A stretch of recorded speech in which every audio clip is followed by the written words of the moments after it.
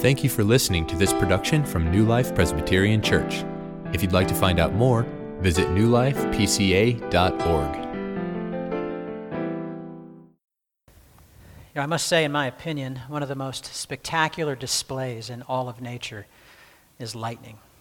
It's capable of traveling at speeds of 140,000 miles an hour and reaching temperatures of 54,000 degrees Fahrenheit. And it's capable of lighting up even the darkest sky, but just for an instant, and then it's gone. It strikes suddenly and without warning, and as quickly as it appears, it vanishes.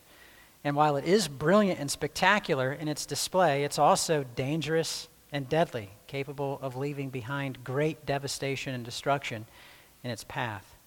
And the entrance of Elijah the prophet is a lot like a strike of a bolt of lightning. We've actually already seen in our series, The Triumph of God and the Ministry of Elijah the Prophet, that these dark clouds have formed over Israel, clouds of sin and rebellion, as Ahab, the king in Israel, has instituted idol worship by building an altar to Baal and placing it in the house that he had built for Baal in the capital city of Samaria. We've also read that Hiel of Bethel built Jericho in complete defiance of God's word. And now into the midst of this spiritual darkness steps Elijah the prophet, illuminating this scene with God's truth. We see Elijah piercing the darkness of Israel's apostasy and stumbling toward exile with the light and the power and the severity of God's word. Indeed, like a bolt of lightning, Elijah's appearance is all at once sudden, beautiful, but also devastating.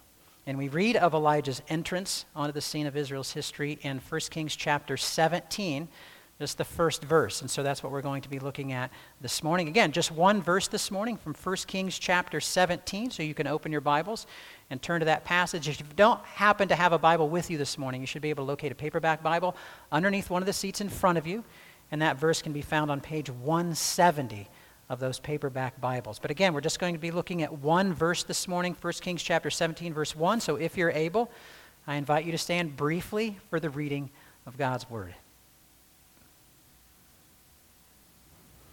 Now Elijah the Tishbite of Tishbe in Gilead said to Ahab, "As the Lord, the God of Israel, lives, before whom I stand, there shall be neither dew nor rain these years, except by my word. The grass withers and the flowers fall, but the word of the Lord abides forever." You can be seated. Well, the first thing that we can look at in connection with Elijah's entrance from 1 Kings 17:1 is Elijah's sudden appearance. This sudden appearance. One of the reasons that Elijah's entrance is like a bolt of lightning is because it's so sudden. He appears to come out of nowhere. Who is he? And where has he come from?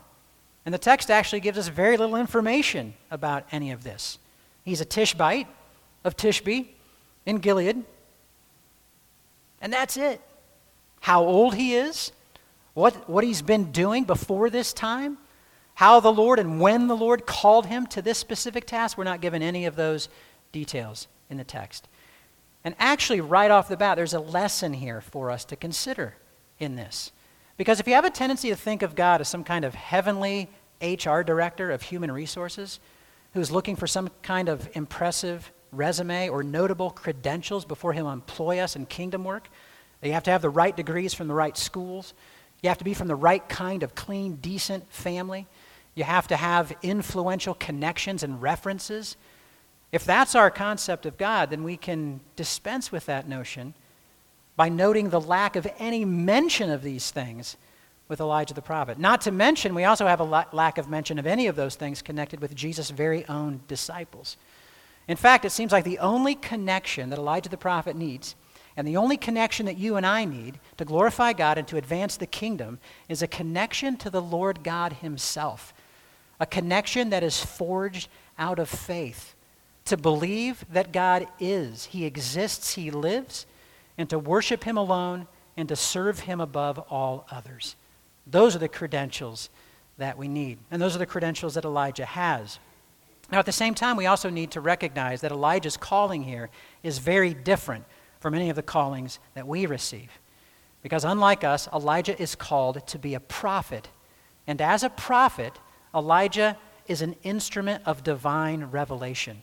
So that when Elijah speaks as a prophet, he's not speaking just words of his own personal opinion. He's speaking the very words of God as God's messenger, as God's ambassador. He is the word bearer of God, delivering the very word and message of God.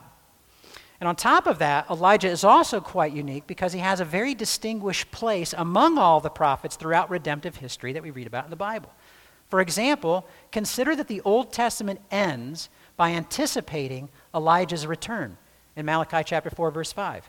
And then the New Testament begins by showing us the birth of John the Baptist, who is said to come in the power and the spirit of Elijah in Luke chapter 1, verse 17. And also consider that Elijah makes his very own appearance in the pages of the New Testament on the Mount of Transfiguration, where he is standing there with Jesus alongside Moses. Moses representing the law, and Elijah representing the prophets. The law and the prophets, code language for the Old Testament, standing there on the Mount of Transfiguration, pointing to Jesus and talking about his redemptive work. Because that's what the Old Testament is about, pointing to Jesus and foreshadowing his redemptive work.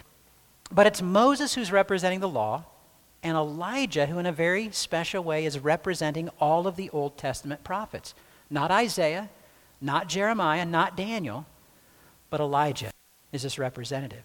And so given all of this, it becomes even more surprising that we don't get more information about Elijah upon his sudden appearance, until we remember that as important as Elijah is as a prophet of God, it's God and his message, not his messenger, that is paramount.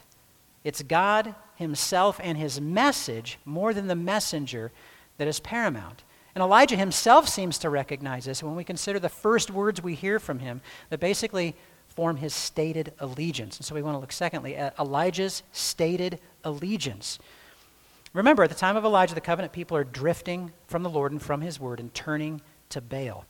And so when Elijah shows up, it's this burst of light in the midst of Israel's spiritual darkness. But his first words recorded are kind of this stated allegiance, which puts him in contrast to the darkness around him and the condition into which he enters.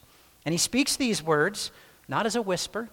He speaks them with no hint of hesitation, shame, or embarrassment. Instead, he speaks them with the kind of courage and conviction that's necessary to speak words of light and truth into a kingdom that's falling into idolatry and the darkness of immorality. He very clearly declares his allegiance before the pro-Baal king Ahab with these words that we see in verse 1, "As the Lord, the God of Israel, lives." Now, you might notice in your English Bibles, the word Lord there is probably all in caps, but the capital O, capital R, capital D are smaller than the capital L. This is how English translations often translate the Hebrew name for God, Yahweh, or what was sometimes called Jehovah. And I sometimes wonder if we'd be better off actually translating in our English Bibles this word Yahweh instead of Lord, simply because Lord is a title in English usage. It's a title that we give to somebody. It's not a personal name, but Yahweh is a personal name. And it's in the name of this God specifically that Elijah comes to appear before King Ahab. And we're not really told how Elijah seems to dodge all of the Secret Service guards around King Ahab because he seems to speak these words directly to the king himself. It's almost as if he storms past these guards and shows up before King Ahab wearing a "My God is Yahweh" t-shirt, like the kind of person that goes to Lucas Oil Stadium to watch the Colts games wearing a Patriots hat and a Patriots jersey. And we actually had people wearing Patriots jerseys in the first service. I don't think we have anybody here.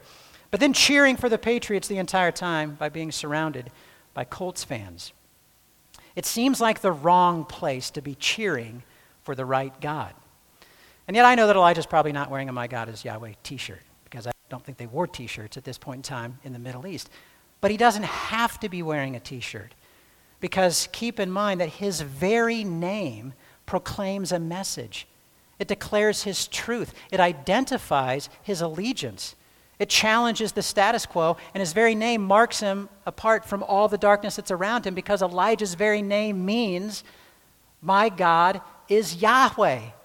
That's what his name means. And so now he's appearing before this king who has instituted Baal worship with this bold message. He says, as the Lord, Yahweh, the God of Israel, lives. Now, interestingly, this is the same language that we've already encountered in 1 Kings chapter 16, verse 33, where we're told that King Ahab did more to provoke the Lord, the God of Israel. That's the exact phrase. The Lord, the God of Israel, to anger than any of the kings who were before him. And so Elijah is confronting King Ahab in the name of the God that Ahab has offended and has provoked to anger by his evil ways. And he reminds King Ahab in this language that it's Yahweh who is the God of Israel. Not Baal, not Ahab himself, but God is the Lord of Israel. They are his covenant people, and as his covenant people, they're called to covenant faithfulness to him. But you, Ahab, are causing them to go astray by instituting Baal worship. And the Lord takes notice of this because the God of Israel lives. He sees, unlike the lifeless and powerless idols like Baal, whose powerlessness God has sent Elijah to eventually expose, and it will be soon exposed. So these are very bold and courageous words of stated allegiance that Elijah speaks before King Ahab. And what gives Elijah such courage and conviction to speak boldly is his conscious awareness that he stands ultimately not before King Ahab, but that he stands ultimately before a greater king, the king, the Lord, the God of Israel. Because what he says is, as the Lord, the God of Israel lives, before whom I stand. He is conscious that he ultimately stands before the Lord, the maker of heaven and earth. And it's that recognition, the consciousness of that gives us the kind of courage necessary to speak God's word and shine light into darkness, being aware that we ultimately stand before the maker of heaven and earth himself, who is all-powerful, powerful enough to equip us with all that we stand in need of to do what he's called us to do. And he's able, even in the midst of persecution, even when people try to put us to death, even if people do put us to death, that the God Elijah serves is able to raise his faithful servants from the dead to give them life, and he will ultimately judge all the opponents of his kingdom. It's important that we're aware of that we might have courage and boldness in the midst of a kingdom of darkness. This is what Ed Welch writes. He says, God must be bigger to you than people are. Since there is no room in our hearts to worship both God and people, whenever people are big, God is not. Therefore, the first task of escaping the snare of the fear of man is to know that God is awesome and glorious, not other people. And it's actually this recognition that also allows us to echo the words of the psalmist in Psalm 118, verse 6. The Lord is on my side. I will not fear. What can man do to me?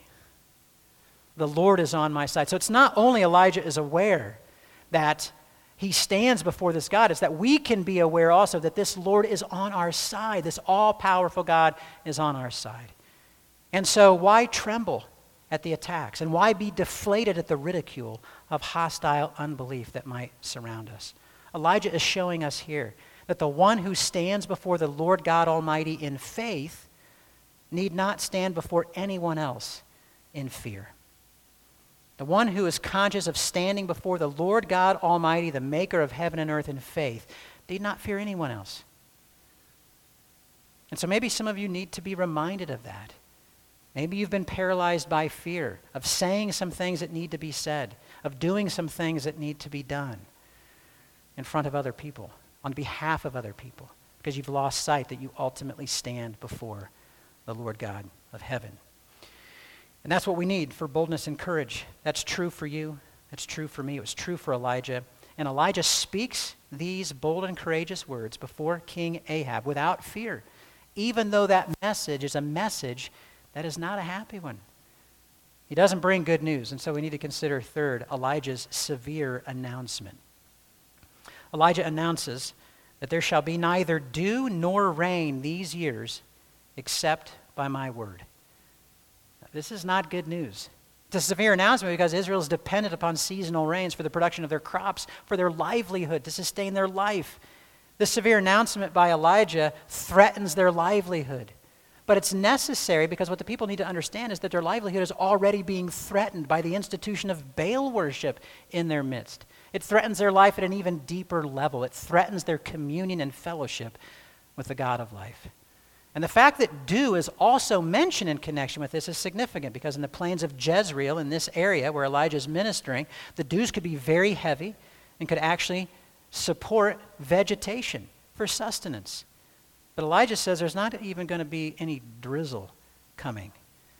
In short, it's going to be a complete and utter drought. And there's not going to be a single drop of moisture coming from the skies above Israel, except at the word of Elijah himself. A very severe announcement. There might be a little bit of irony in it too, because we've been talking about how storm clouds have developed over Israel of sin and rebellion, and Elijah comes in like a bolt of lightning, and his first announcement is there's not going to be any rain.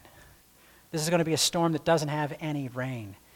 And though ancient kings were known to put to death the bearers of bad news, Elijah is faithful to declare this kind of severe announcement before King Ahab.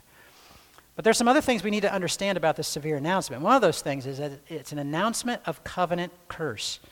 This is an announcement of covenant curse. Hundreds of years earlier, through the mouth of Moses, the Lord declared to his people that if they were faithful to the covenant and would walk in obedience, then they would receive the blessings of the covenant. And one of those blessings included seasonal rains. But Moses also declared that if the people were to walk in faithlessness, if they were to break the covenant, walk in disobedience, and follow after other gods, they would experience covenant curses. And those covenant curses included, guess what? Drought. We read of those covenant curses in Deuteronomy chapter 28, general verse in verse 15 about the curses coming down, but then more explicitly in verses 23 and 24 we read about the curse of drought. This is what we read in Deuteronomy 28. But if you will not obey the voice of the Lord your God, or be careful to do all his commandments and his statutes that I command you today, then all these curses shall come upon you and overtake you. Now here's where we get to the specifics. And the heavens over your head shall be bronze, and the earth under you shall be iron. The Lord will make the rain of your land powder. From heaven dust shall come down on you until you are destroyed. This is an announcement of covenant curse. The people are being unfaithful to the Lord and to his word by turning to Baal, and so the Lord is being faithful to bring about his covenant curses announced in his word. The people are being unfaithful, but the Lord is continuing to be faithful. And this drought is announced ahead of time so that the people can understand that this is not a demonstration of Elijah's skill as a meteorologist. It's announced ahead of time so that people can understand that this is God bringing about covenant curse. And the validity and the truthfulness of God's word will be confirmed in this. Every day, in every farmer's field, and in every backyard in Israel, the truth of God's covenant word will be confirmed in the bringing about of these curses in the dry, cracked, parched ground beneath Israel's feet. The word will be confirmed. But there's something else that's going on here as well that we need to understand about this severe announcement. And if you haven't noticed it yet, it's this. This is an announcement of direct challenge. A direct challenge is being levied here. But it's not Elijah challenging Ahab. It's bigger than that. It's the Lord, Yahweh, challenging Baal. Because let's not forget that storms and rain are the supposed domain of Baal. It's his area of specialty. It's the sphere of his power. And so Elijah's words here in this announcement is a direct challenge to Baal. There's no better way to confront Baal worship than through this announcement. And so maybe we could put it in a rather crass way that the Lord God of Israel is going to lay the smackdown on Baal. And that's probably the first time the phrase lay the smackdown has been used in the pulpit, but that seems to be what's happening here. In withholding rain and dew, God is going to put on display the impotence of Baal. And he's going to show his people Israel that rather than being a God of fertility, Baal is actually a God of futility. Not one of fertility, but futility. And this announcement is going to put that on display. The ancient worshipers of Baal would sing the words of this song. The heavens rain oil, the wadis run with honey, so I know that the mighty one Baal lives. Lo, the prince, the Lord of the earth, exists. And it seems like the Lord comes to his people Israel and comes to Ahab through Elijah the prophet and says, Well, let's just see about that now. How much life and fertility will Baal be able to confer upon Israel when the true God of heaven and earth, in the words of Dale Ralph Davis, turns off his faucet? How much life and fertility will he be able to give then? And so there is this great dramatic contest that we're moving toward that happens on the top of Mount Carmel in 1 Kings chapter 18. And Lord willing, we'll get there in due time to 1 Kings 18. There is this dramatic contest, but that contest begins right here at Elijah's entrance when he makes this severe announcement. It begins right here in chapter 17, verse 1. But as severe as this announcement is, let us not lose sight of the grace that's in it. Let's not miss the grace that is in this severe announcement, because into this spiritual darkness, in order to halt the wandering hearts of the people, in order to expose the emptiness of their idols so that they will turn from those idols and turn to the one true source of life and blessing, God sends the light of his word. He doesn't leave the people or abandon them in their sinfulness, but instead he pursues them by grace in the word. Now, it's true he might be pursuing them in the suffering of covenant curse, but he's pursuing them nonetheless. This is grace, to pursue a wayward people and into our own spiritual darkness in order to halt our wandering hearts, in order to expose the emptiness of our own idols, to turn us from those idols to the one true source of life and blessing. God still sends the light of his word and the truth of his word to us. He does not abandon us to our sinfulness or leave us in our sins, but he pursues us by his grace. And he might pursue us in the pain of discipline, and he might pursue us in the pain and the humility of conviction of our sin, but he pursues us by word and spirit nonetheless. And this is grace. This is grace for us. But we are the recipients of a greater grace than the people at Elijah's time were receiving through the prophet Elijah. Because with Elijah's entrance, covenant curse is announced, but that's all the prophet Elijah could do, was announce covenant curse. He couldn't deliver from covenant curse that was deserved because of sin. But we have a greater prophet, and we have a greater light that has broken into our darkness. And he's done more than just announce covenant curse. He has borne those covenant curses himself so that we could be saved and delivered and rescued from God's wrath and from that curse, and instead receive blessings. And that greater prophet and that greater life is Jesus of Nazareth. He is that greater light